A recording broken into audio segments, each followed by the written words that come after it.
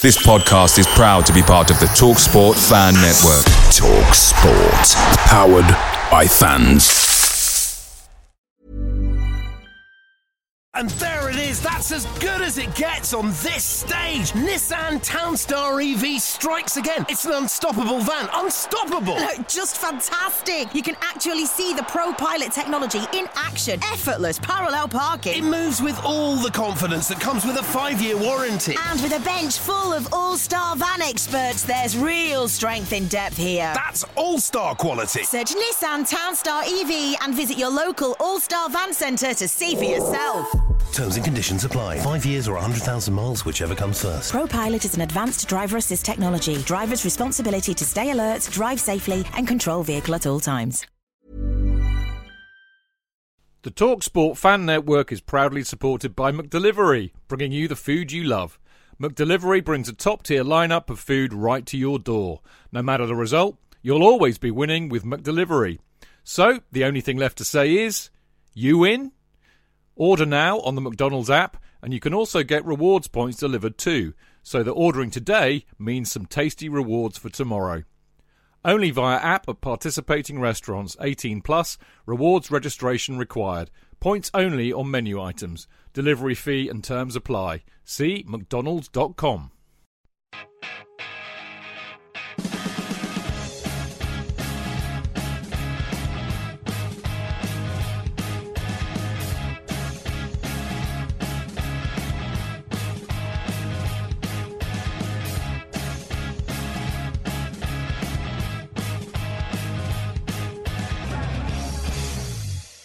Welcome to the Chelsea Fancast, a special one-off edition in honour of the arrival of our new German manager, Thomas Tuchel, Tommy T, as I've decided to call him, the more polite version, because I'm all polite now, because I've seen his press conference and I like what I see. But clearly, you know, much as we like to think we know a little bit about football, it's always better to talk to somebody who really knows his onions. And I've got a guy on with me today who absolutely knows a lot more about Tommy Tuchel than I do, and he's Ben McFadden. And Ben is the he runs the Borussia Dortmund Fan Club London. He also does the Borussia Dortmund Fan Club London podcast, and he's a journalist and a thoroughly nice chap. Welcome, Ben. Thank you so much. Great to talk to you. Thanks for inviting me on, Chig. Well, we were talking a bit before we kind of pressed the old record button, as inevitably we always do. And you were telling me a fascinating story that was not about Borussia Dortmund or Tommy Tuchel, and I'm intrigued by it. So I'd love to hear it again for the benefit of the listeners. Yeah, well, I guess we all have some skeletons in our closet, and mine, I suppose, my Chelsea story is that I grew up very close to my grandma, who was called Jean, and her sister was Lorna. They were very well-to-do ladies that lived in my great aunt. She lived in Bolton Gardens in Chelsea, a nice part of Chelsea. So she married right, and she had 5 boys. And growing up, they all went down to Stamford Bridge at the weekend because she bought them all season tickets. So there they were, and yeah, it was really good because basically what do you talk to your great auntie in her 70s and 80s? You know, in my case, it was football. And because I was such a passionate football player and fan, it meant I had a lifelong good, friendly, super family relationship with Auntie Lorna. So I really always enjoyed the visits to Auntie Lorna, which other people would have found pretty boring, frankly, talking to an 80-year-old. Brilliant stuff. Now, loved it. She loved Gianfranco Zola was her favourite player. Well, I concur with that. He's absolutely one of my favourite players. One of my prized possessions is a signed Gianfranco Zola shirt. So definitely one of our all-time greats. Now, I think the first obvious question is what as a guy, you know, from London, how on earth do you end up supporting Borussia Dortmund? Oh, that's a great story. Well, basically, my dad was American, and he went back to America when I was a little kid, and my mum was on holiday in Goa, and then she came back and she said, "Ta-da, here's your new dad, and he's from Dortmund, Germany." Brilliant.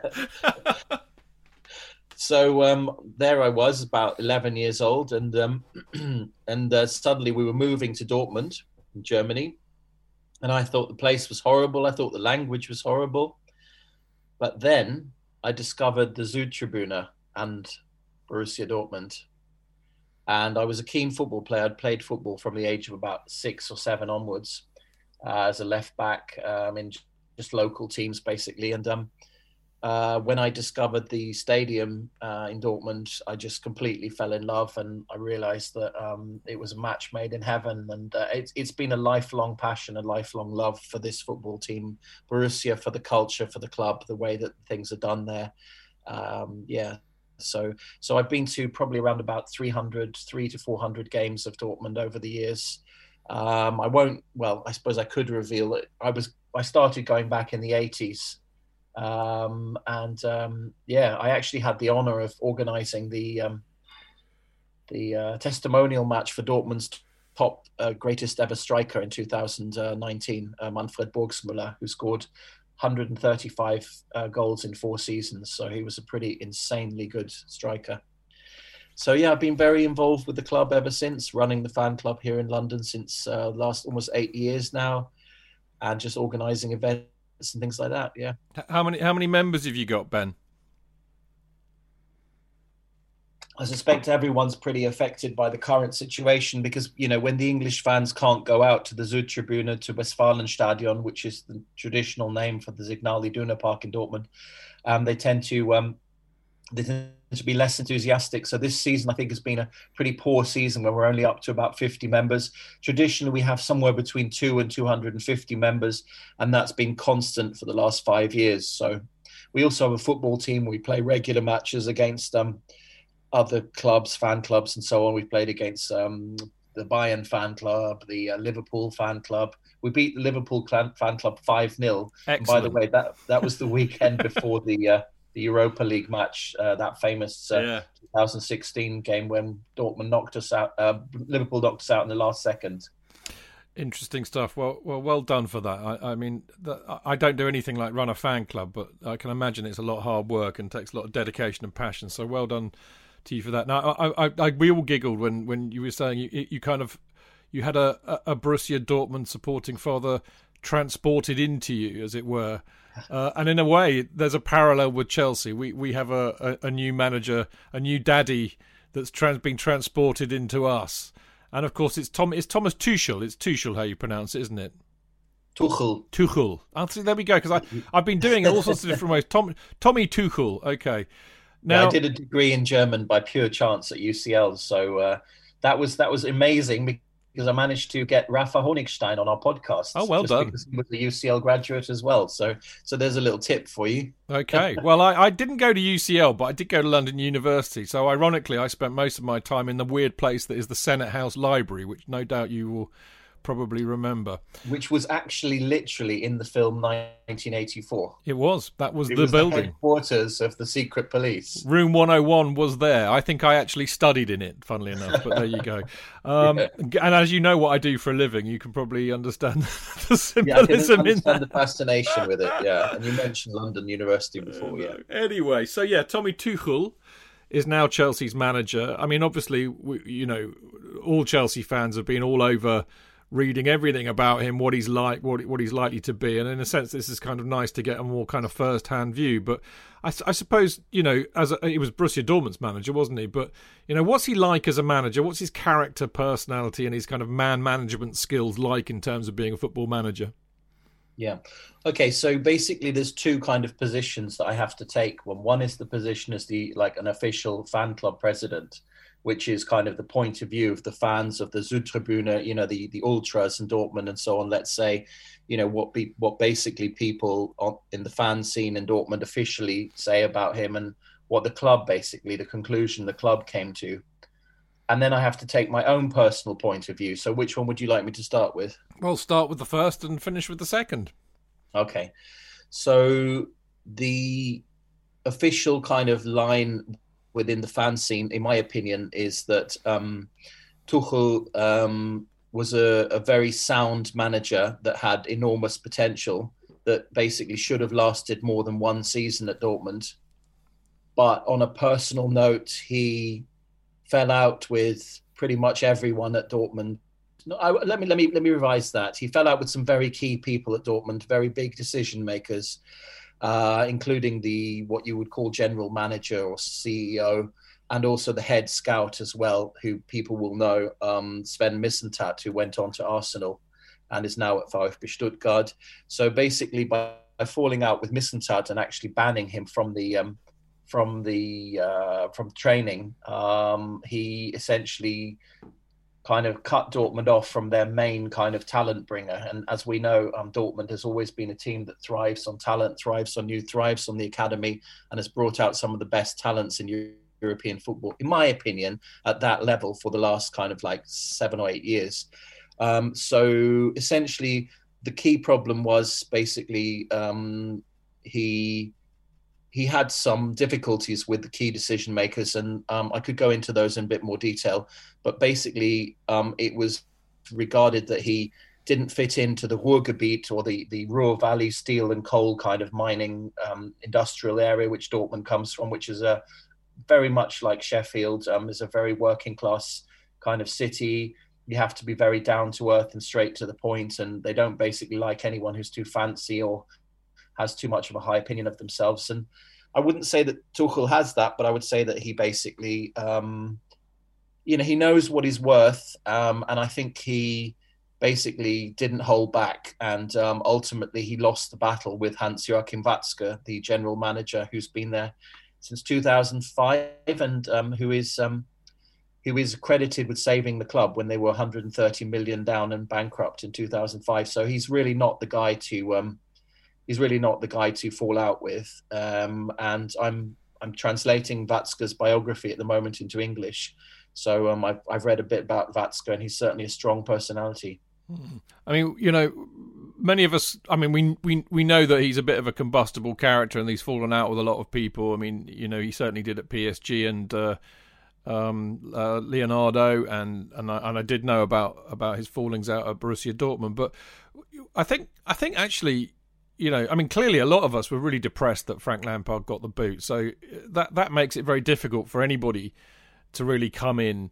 And yet, the reading the room after Wednesday, and certainly after his press conference on Thursday, a lot of people I know, me included, thought, he's a really smart, intelligent guy. There's something quite likeable about him. I like him. He was saying all the right things, and that's interesting. So, what's his personality like? I mean, you've actually met him, haven't you, I think? Yeah, that's right. I would say, although frankly speaking, only on one occasion, Borussia Dortmund, in a legendary way, they have a Christmas party for the fan club presidents every year. And basically all the players and the coaches are there.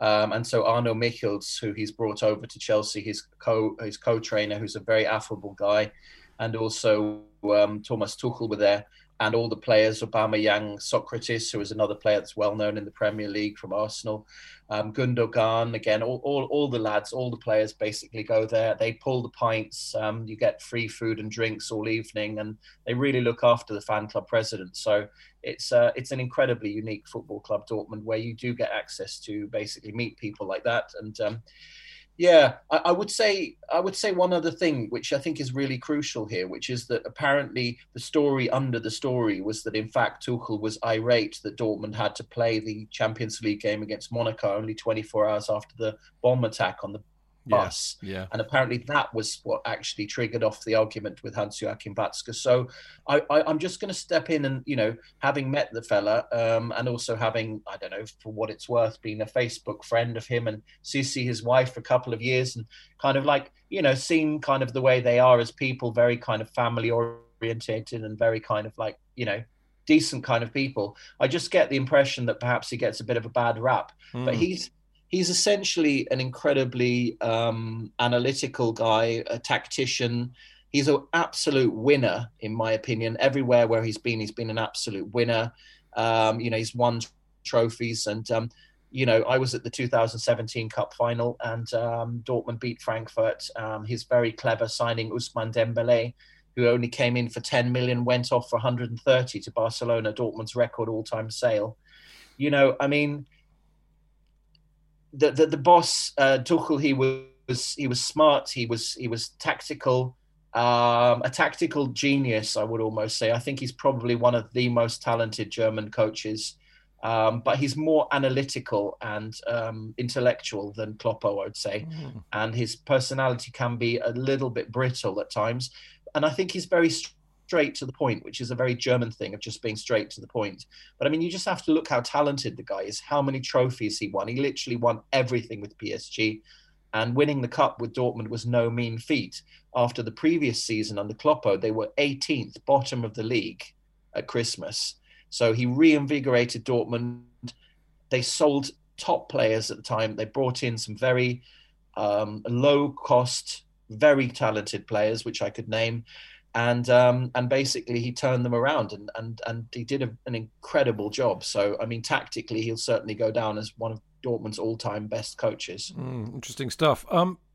I mean, you kind of alluded to it a little bit, and you're right. You know, Dortmund's in a very, industrial. It's in the industrial heartland of Germany, so one would imagine a fairly working class area. I mean, you represent a fans group, so I would imagine you would see the relationship that fans have with a manager, or more to the point, a manager has with the fans, as very important. And we have an expression here. One of the things that we loved having about having Frank Lampard there so much is that we genuinely felt we had a manager who gets us, with whom there would be a strong emotional bond with, because he understands what we give up for the club in a sense. So, what was Tuchel's relationship like with the Dortmund fans? Because, I mean, they're quite legendary, the Dortmund fans, the whole yellow wall and all of that. Very passionate bunch of supporters, aren't they? Yeah, amazingly, Borussia Dortmund, as probably some people know, has the second highest sporting audience crowd attendance of any team in the world after the Dallas Cowboys, with an average gate of 80,000, and which is higher than Barcelona, Real Madrid, and any English club as well. I won't even mention the Manchester team, which kind of I think we probably have a common loathing for. So the red side of Manchester. Oh, yes. So, Dortmund has an incredibly passionate scene. The tickets are very cheap. I mean, your average ticket's about £20 at Dortmund, which is about a third of what it is in most. I mean, in fact, that's what I pay at Pompey. You mentioned you're from Hampshire. I go to Fratton Park quite regularly. And that's what I pay at Pompey, £15-20 to get in. And that's basically what you pay at Dortmund. The cheapest tickets are around £15. The most expensive are around £40. And that's, those are some of the reasons why the passionate crowd and the cheap prices and so on, but also the flair and the attacking football and so on. Dortmund is a very close-knit family. The biggest fan club of Dortmund is called the Unity, which has got about 300 members. And they're the kind of the ultras that you see in the middle of the yellow wall, kind of like singing, like, just kind of chanting and singing throughout the whole game, whether Dortmund are winning or losing. But the city really thrives on Dortmund as a club, and it's on match days the whole city's black and yellow. All the pubs, all the shops, even the local bakers will put a little black and yellow cake out in the window, and so you've got to be really dyed in the wool Borussia if you're living in Dortmund. And I think everyone recognizes Tuchel as being a tactical genius who did a lot in 1 year, but he didn't really, personality-wise, he didn't really fit in. And for me, as I did a similar show with Liverpool and about Kloppo, and I just said that Kloppo was the daddy. He was the one who people basically could relate to. Kloppo is like legend in Dortmund, but Tuchel will never be legend. He will always just be regarded as the guy who won the 2017 Cup. But for me, in many ways, 2016-17 lays down the roots for the success that they've had ever since. But Dortmund have had 4 managers in the last 4 years, so it's hard. It's a hard act to replace Jurgen Klopp, frankly speaking. I mean, that's a really good analogy, isn't it? Because Klopp, whether you like him or not, I mean, in a sense, Liverpool's a weird club to manage, I would imagine, because they like to think they have the supporters. They like to think they have the ownership on passion and connection with their club, which is rubbish, as we all know. We all have that. Doesn't matter what club you support. But Klopp had the sense to understand that, I think. And I kind of wonder whether he just kind of realised he had to buy into that idea, or whether actually he's just naturally that kind of guy. He's a charismatic guy, quite an emotional guy. So having an attachment with the supporters and a bond with them would have been something that came to him naturally anyway. And it sounds like what you're saying about Tuchel is that he's just not that kind of guy. He's a bit more an introvert and very focused professionally on what he does. And, you know, he'll either have the fans on side or he won't, but he won't give a damn either way. No, I'm not. I wouldn't go down that route of saying he doesn't care. I think he's come into Chelsea and he said he's going to focus on building relationships and so on. And I just think that he is very much an introvert as a character and someone who's highly, highly intelligent and highly tactical. I mean, the strategies that he's implemented in terms of the play have been incredibly intelligent throughout the games, throughout his career. He was very successful at Mainz, where he started. He wasn't a great football player himself. He played for Stuttgarter Kickers and SSV Ulm, both in the southwest of Germany, as a defender. Unlike Kloppo, he wasn't a brilliant football player himself, but he basically learned the game, you know, from the roots up, and he knows what he's talking about. You know, he's a winner, is what I would say. Basically, somebody who will not hold back in terms of making sure that team basically reach their zenith. And so, yeah, you brought someone in there who's got enormous potential, I think. And I think with Abramovich in the background, I mean, it's a very, very good meeting of minds. And in my opinion, I have to throw in, I think Haaland would be the key signing for Chelsea, because you really need someone up front that can basically give you 20, 25 goals a season. So it would be a massive loss to Dortmund, but you know, I think you're one of the only clubs right now in a position with Barca on the ropes and, you know, all that. I think you're one of the only clubs that could probably bring Haaland in. And yeah, he's inherited a good situation there. He's got a few German players. He's got players he knows. It's a good situation. And I'm not going to knock him, frankly. But the position in Dortmund is, amongst the fans and so on, is that he basically didn't necessarily make that many friends. Interesting. Do you think he has? I mean, you know, it's an interesting point, isn't it? Because I mean, what we're saying about Klopp is that he has a lot of empathy, I think. And I mean, if I can, one of the reasons, I think deep down, I mean, it's only a personal view, but there was a lot of toxicity when we had Maurizio Sarri as the manager. And okay, there are many, many reasons for that. But one of the reasons I suspected, I actually think that Sarri was almost, and this is not in any way a professional diagnosis, but he came across to me as somebody who was almost on the spectrum. You know, he just didn't really care, you know. And if you watched him in interviews, there was a real feeling that he had a complete disconnect with people on an emotional level. And I wonder if a lot of our supporters kind of really had a sense for that. And that's what we want. We want a manager. Okay, yeah, we want a manager who wins and brings you attack to football and wins trophies and stuff. But we want somebody who we can connect with. So I'm intrigued by Tuchel because, in a sense, what you're saying is that the way he sets up his football teams, his analytic side, his intellectual side, would indicate that he might be a bit more like Sarri. But I have to say, what I saw in that press conference was an empathic, warm man, actually. And that's perhaps why I was so encouraged by what I saw. Yeah, and I think so. I think you're absolutely right. I mean, Kloppo is a class act in terms of being, you know, very much. He got Mainz out of the second tier into the first Bundesliga. And he basically got them up to the Europa League, which Tuchel basically inherited that situation and built on it. And then again, Kloppo left Dortmund, and Tuchel inherited that and built on that as well. And yeah, I mean, he's a very complex, analytical individual, I'd say, but I think he comes across a lot better. I mean, you see when he was doing the press PSG, we played a few friendly games against the PSG fan club here in London, and I know the lads quite well. And also Dortmund played them in the Champions League, as is known, and had a famous victory against them last year. So you know, you were able to see the contrast between Tuchel as a French coach, let's say, and as a German coach. And as a French coach, he came across in a lot more kind of like friendly and kind of personable. But whereas when he was in Germany, was speaking German, you could see that he's actually more of a somewhat more analytical and direct and straight to the point, and even slightly brittle, as you say, in terms of personality. But I don't think the focus should be on his personality so much as what his potential is the coach at Chelsea. That's a good point, Ben. I'd like to get into coming that. with a stack full of titles to you. I mean, he won absolutely everything with PSG. And as I said, I mean, I certainly will never forget the 2017 Cup final, DFB Pokal. It was absolutely amazing. With I mean, maybe I'm a bit churlish here because I mean, PSG is a very powerful team in effectively a one team league. Yes, so. But I have to say, if I'm impressed by anything that he did at PSG, it was to get them to the Champions League final. And the reason for that is that they had clearly had a mental block about achieving anywhere near that. They're perennial losers in quarterfinals and semi-finals. So the fact that he got them to that final, and actually didn't do badly against Chelsea supporters know only too well how good Bayern Munich were last season. So I think you can give him a lot of credit for that. But I mean, how does he like to set up tactically? What's his style of play? Yeah, you're pulling me on to okay.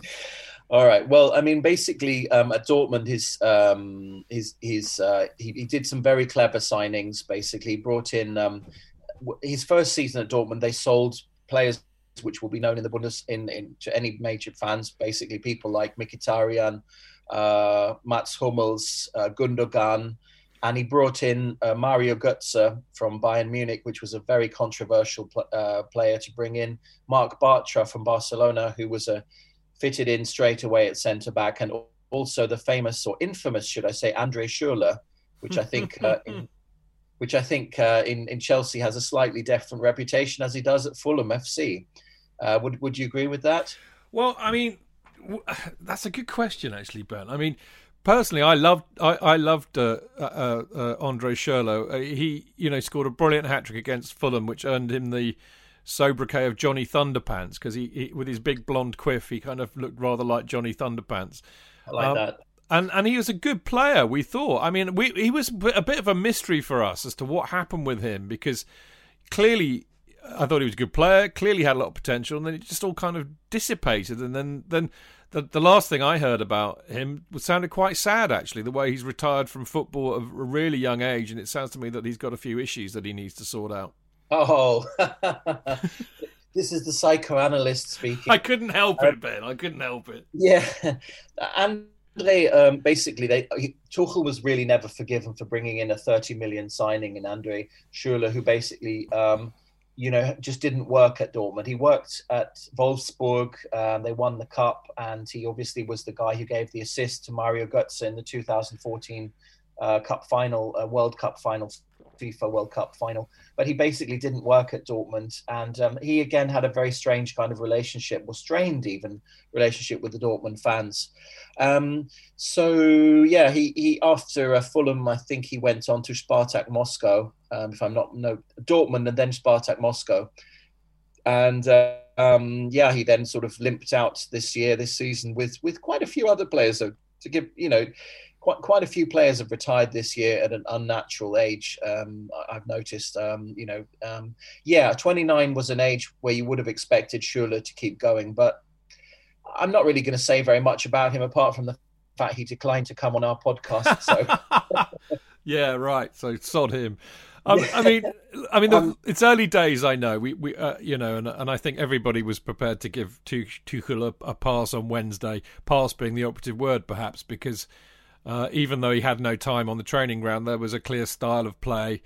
He had his 3-4-2-1 system. I mean, I do know that he likes to adapt his size to the opposition. He'll work the opposition out thoroughly and try and expose their weaknesses. So he's not kind of wedded to one tactical setup, which is great. But there was a huge amount of possession against Wolves, and that put the fear into a little. To some supporters, because it was like, oh my God, it's going to be like Sarri ball again, all pointless possession with no end product. It's not. There's more to Tuchel than that, isn't there? Cheech. JK. In all the years you've been following Chelsea, you hardly ever miss a match, home or away. But how would you feel if you couldn't be there and it's not on TV? Oh, Cheech, I'd be bereft, inconsolable. The thought of missing my beloved Blue Boys live. It's all too much. I know, JK, I know. It's all a bit too much, isn't it? Yes. Well, panic not. NordVPN have come to the rescue. They have? Yep, NordVPN allows us to watch any match, even if it's not on live TV here. They do?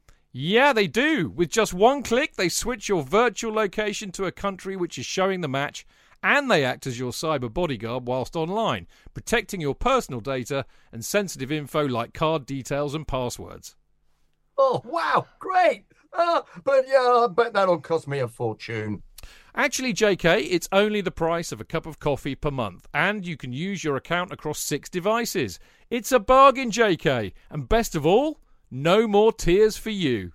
Oh, thank you, NordVPN. I'm so happy I could cry. Where do I sign up, Chidge? Well, to get the best discount off your NordVPN plan, go to nordvpn.com/Chelsea Fancast. There's no risk with Nord's 30-day money-back guarantee, and you'll help support the Chelsea Fancast. The link is in the podcast episode description box. Away days are great, but there's nothing quite like playing at home. The same goes for McDonald's. Maximise your home ground advantage with McDelivery. You in? Order now on the McDonald's app. At participating restaurants, 18 plus, serving times, delivery fee and terms apply. See mcdonalds.com. Yeah, my opinion is he's a master tactician. Basically, he will suit the team to whoever they're playing. The Germans are well known for their video analysis and for their detailed analysis of the opponents. You know, when Tuchel was at Dortmund, they were playing basically. They were playing very fast-paced football, basically focusing on exploiting the weaknesses and overwhelming opponents, essentially, you know, mixing it up a lot in terms of the different, rotating the different kinds of formations, a lot of gegenpressing as Kloppo or Dortmund have even become, you know, when under Kloppo, Dortmund were famous for, but then also which you call counter-pressing, that kind of basically putting the opponent under a lot of pressure and kind of making use of all the spaces. So basically, I expect him to make full use of the talent. He's you know, Chelsea has an extraordinary squad, and he's going to make full use of it. And then, of course, remember that you've got with Kai Havertz and Timo Werner, you've got literally the two most cherished talents in the German national team right now. And then you've got Christian Pulisic, who's a big darling of the Dortmund crowd. And so you've got basically 3 players which Tuchel will know, either having, you know, kind of had them on team or had them basically, you know, on the opponent's team. And he will be building a little German base there, basically. So, yeah. And Rudiger, of course. Of course, Antonio Rudiger. Yeah, both Pulisic and Antonio Rudiger are products of the Dortmund Academy. Surprisingly, although Antonio Rudiger is now a valued part of the German national team, he didn't actually succeed at Dortmund. He only made it to the under-23s, having spent a few years there. And yeah, to be frank with you, we could actually do with a guy like Rudiger in our defence right now. I mean, we're leaking goals all over the place. But I think just at the moment, Dortmund would love to have, you know, to be frank with you, in the last few weeks, there was even, you know, after he got sacked, there was actually some rumours in Dortmund about, you know, wouldn't it be great to have, or some gossip about, wouldn't it be great to have Tuchel back again? But I mean, the general consensus was basically no. He's burnt his bridges. He is, no. He's burnt his bridges, right? I don't want to focus on the negative. I mean, he's one of the most gifted, talented German coaches. And as a Bundesliga writer, I definitely am pro-German coaches and believe that, you know, I think in England, we've seen that German coaches have done very well. I mean, from, perhaps the only exception to that was Sievert at Huddersfield. But otherwise, you know, Wagner and Kloppo and so on, they've done very well. Daniel Farke at Norwich City. Yeah, so yeah. I think you're lucky to have one of the most gifted coaches, one of the most successful coaches in Europe right now. Yeah. I just wonder whether they'll give him enough time to roll out his game because, you know, despite you saying he made an instant impact, and I saw the press conference after the Wolves game, I think he's going to take a bit of time to build his system. But what I kind of value about him is not only that he can switch and change things around in a very flexible way, but also the fact that he's very good at developing young players. Some of the young players that he built up at Dortmund in that season have gone on to be incredibly successful, like Rafa Guerreiro, our left back, who for me is my absolute favourite player. So, he came in for just 12 million at the time, and now he's on most clubs' kind of focus for a good defender. He's a really, really good player. So, yeah, it was interesting. I think you've got a really good coach there. Yeah. It's an interesting thing what you say about the youth players, because, again, you're right. I mean, he does have a track record for bringing the kids through. It's been a perennial bugbear for most Chelsea supporters that we've kind of singularly really failed to do that until actually we were forced to do it by the transfer ban and having Frank and Jody there who were a bit more tuned into that. And it's been brilliant seeing the likes of Mason Mount, Reece James, Callum Hudson-Odoi and Tammy Abraham come through. And there is nothing better for a supporter to see kids that have grown up with the club make it. We have such I love Havertz and Werner and Pulisic and the rest of them, but I will never love them in quite the same way that I will love Mason Mount and Tammy Abraham, etc., etc. Yeah, I can empathise with that. I think Callum Hudson-Odoi, he's been on Bayern's radar for a long time, and you can see that the way that somebody like John Terry or Frank Lampard really connected with the club, and we have the same thing at Dortmund. Youngsters like Marco Reus and Nuri Sahin that grew up in the club from the age of about 12 onwards, or Christian Pulisic, who came in as a 14-year-old, or Kevin Grosskreutz, who was a fan on the Südtribüne. He's just retired last week, by the way. So, I mean, do you think, how's Tuchel going to handle that? We've got some good youngsters in. We've got plenty more waiting to come in. Do you see him making use of that, or will he do what practically every manager at Chelsea has had to do because, as you alluded to, with the pressure that you get from Roman Abramovich to win things, you just have to go for the easy short-term decision, which is to put, what you think are the best people right now rather than who, develop the best people in maybe 5 years' time. Yeah, I mean, I think with all German coaches, you need to give them a bit of a time to kind of reinvent the club in a way. If you look at what, if you don't mind me talking about Kloppo for a moment. No, I don't. I mean, I can't stand Liverpool, but I can appreciate he's a good coach. Yeah, I mean, I think essentially Kloppo would have been attracted to Liverpool for kind of the passion and the history of the club, and he basically came in. He revolutionised the club. So at Liverpool FC, most of the backroom staff are either Dutch, German, or Austrian, including the nutritionists, many of the physios, and so on. He basically brought in a top chef from Germany to prepare food, and dietitian, and so on. He, as is known, he basically moved the academy chain. I can't remember what it's called at Liverpool. Is it No, sorry. I'm just going to leave that one. But basically, he moved the academy for the young players to be training near to the professional team. And Melwood. Melwood, yeah. And he basically was given license to do so much, to change so much at Liverpool FC, and has basically rebuilt the team with an almost unlimited checkbook, which he would certainly not have had at Dortmund, I can tell you that. So I would expect that you need to give Tuchel a bit of time. I mean, obviously he's had a couple of years at PSG, and PSG were, always going to, as you say, I mean, it's a one-club league. I mean, although arguably, there are a couple of other teams that do make an impact in France.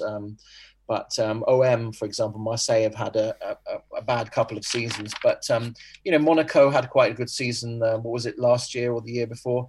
And they've got Bayern's old coach there now. So, yeah. Why has his name escaped me right now? Niko Kovac. Yeah, and they're doing well again, having had a bad season last season. They're now back up in the top 5. So apparently our old coach, Lucien Favre, is about to be appointed at Olympique Marseille. So we'll replacing our old coach, AVB. Right, yeah, Andre Villaboas, yeah. But essentially what I'm trying to say is that you need to give Tuchel a little bit of time. My opinion of Chelsea is that...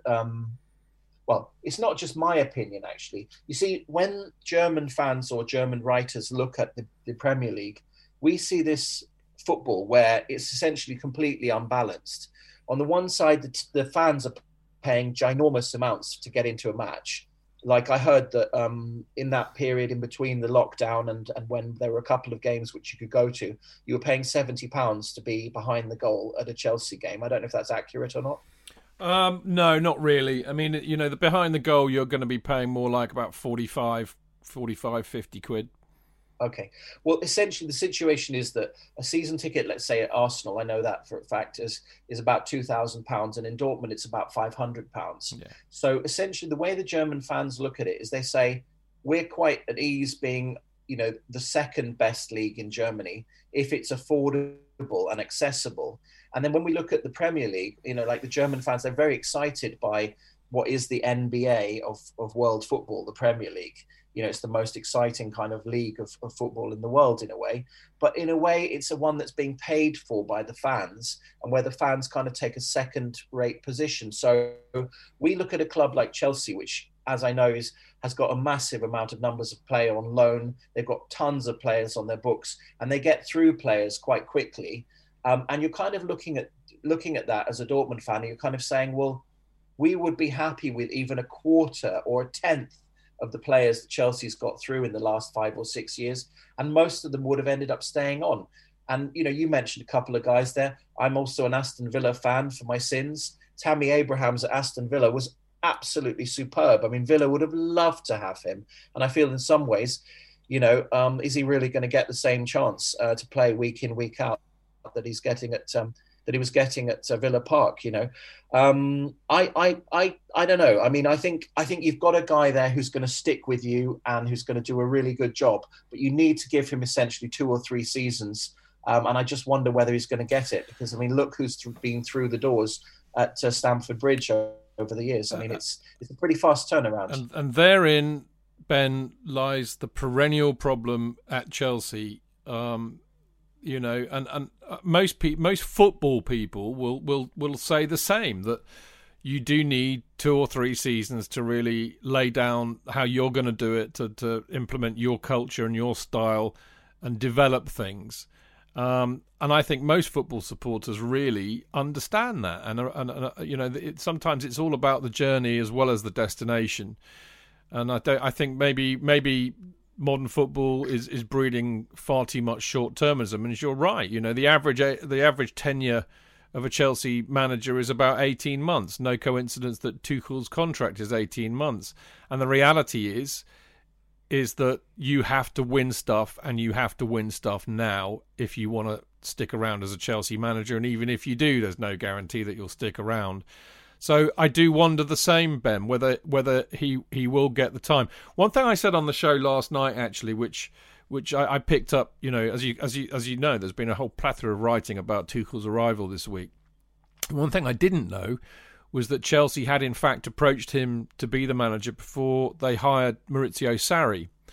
And there's a school of thought which I'm quite happy to subscribe to, which is that very few elite managers, and I think he is an elite manager, would have come to Chelsea the year that they had the transfer ban, because one of the joys of managing Chelsea is that you get a massive checkbook to spend on your favourite players that you've always wanted. Let me contrast that briefly. Dortmund's all-time record signing is Andre Schürrle, 30 million. Well, yeah. In an average season, Dortmunders basically are spending round about 35 million in total. So, and they're still managing to be in the top 10 football. So yeah, there's a completely massive contrast between a club like Man City or Chelsea, who we basically in Germany or in Dortmund, I think, would regard as somewhat checkbook football. Yeah. Whereas Dortmund, they would regard as academy-based football. No, well, I mean, that's the thing. But anybody who's in football at the elite level, they're in it because they want to win stuff. It doesn't matter whether you're a player or a manager. So Chelsea is always an attractive proposition to any manager, no matter how short their tenure might be, because they get a chance to win stuff, which makes them look good, and they get to spend lots of money on players they've always wanted. And I'm sure Tuchel's no different. But the reality is that that doesn't really engender it's all basically you end up with a constant state of flux. But however, Ben, there are again 2 schools of thought here. As I said, I think in a sense Frank was played a bit. There were very few people perhaps that they could have given the job to when we had a transfer ban, having lost Hazard. Plus the fact, that it kept the fans on side if it ended up being a very difficult season. But I think the first hint of trouble, they've got rid of him. But I don't think it's because they didn't like Frank. I think it's because actually Tuchel may have always been the plan. So there's a thing nagging away at my head, which is, well, Chelsea know that for the last 7 years, it's been quite difficult for them. You know, they bought a lot of awful players. I think the state of flux and continual changing in managers hasn't helped them. I think that they do genuinely want to try and bring some players through from the academy and match them to really good, high quality players that they can afford to buy to complement that. So there's part of me that wonders whether, you know, maybe Tuchel has been the plan for a number of years, and there may be a desire to kind of see him through longer than the 18 months that we tend to get. Yeah, I mean, from a Germanophile kind of perspective, I think a lot of people in Germany would be saying this guy is punching way above his weight. It's incredible what he's achieving, you know, he's certainly very, very, very impressive. And I think that a lot of people were very surprised in Germany to see him get fired at PSG. But I'm afraid to say that I think that it was personal differences from what I've heard from speaking to Dardan, other guys in the PSG fan club, Mehdi and so on, the London fan club of PSG. I mean, I think it was more personal differences. I mean, I'm not going to be unfair or prejudiced, but I think French football is always going to be quite difficult to coach as a German, because there is a long-term kind of, you know, sort of indifference between Germany and France in terms of the two cultures and the historical context and so on. So it was always going to be a little bit difficult.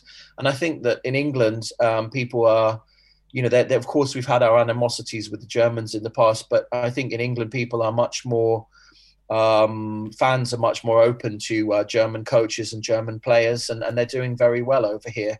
And likewise, I mean, you look at Borussia Dortmund, Jadon Sancho and other young English players, Jude Bellingham and so on. There's increasing numbers of German players English players coming over to play in the Bundesliga and fitting in very nicely. Thank you. So in respect of your cultural differences, I don't perceive that necessarily as being an issue. I think it's more to do with the culture at Chelsea, which seems to be one of, as you say, win something this season or leave. And I think that that's not really, with the exception of Bayern in Germany, where they expect to win the title every single year. And indeed, they're on course to win it for the 9th title in a row this year, 9th season in a row. I think that, you know, you may just have a sticker here. You may just have someone who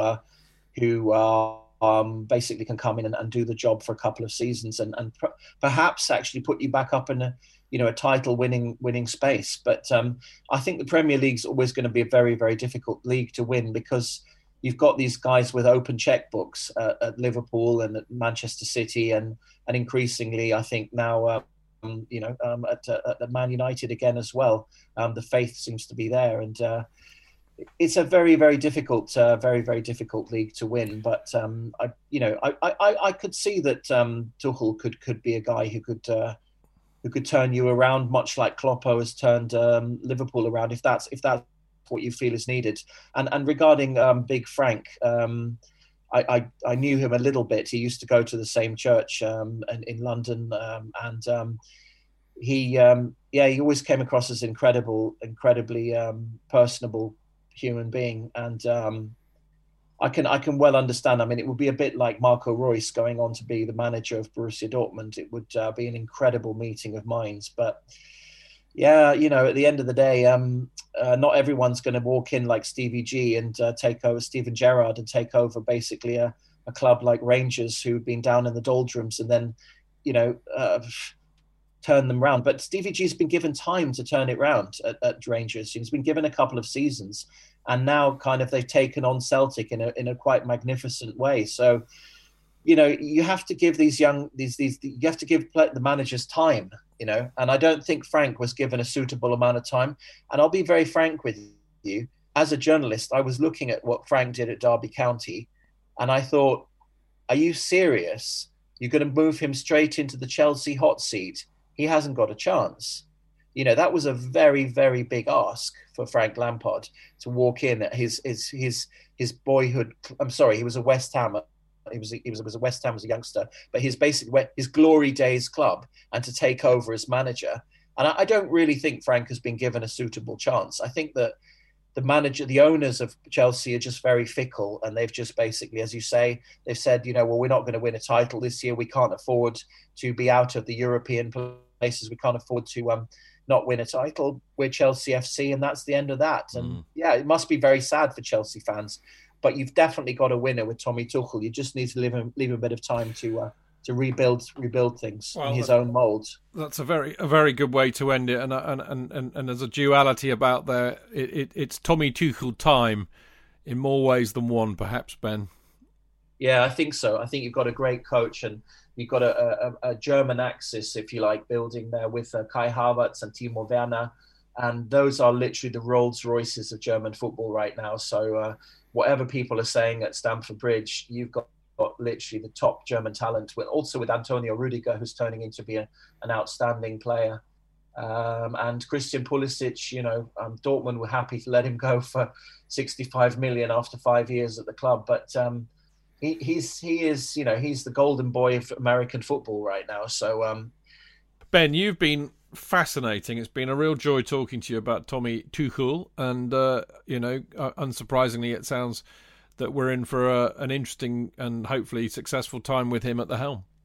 Yeah, I mean, ultimately, you've got a good guy there. Basically, he's a family man. He's got a couple of young kids. He's got a very German mindset. He gets things done. He's straight to the point. And ultimately, I think what you need to know is he's a winner, but you've got to give him a bit of time. Like every German coach, they take time to analyze everything in detail, and he will be looking at all aspects of the academy and the game, and he will be looking to build up the young players and trying to turn Chelsea round. But I believe you're absolutely spot on in saying that Marina and Abramovich and so on will be looking at him as somebody who could really do something for that club. So, as we have a common hate of Man United, go for it. I look forward to seeing a London team on top again. Well, me too, and I'll drink to that.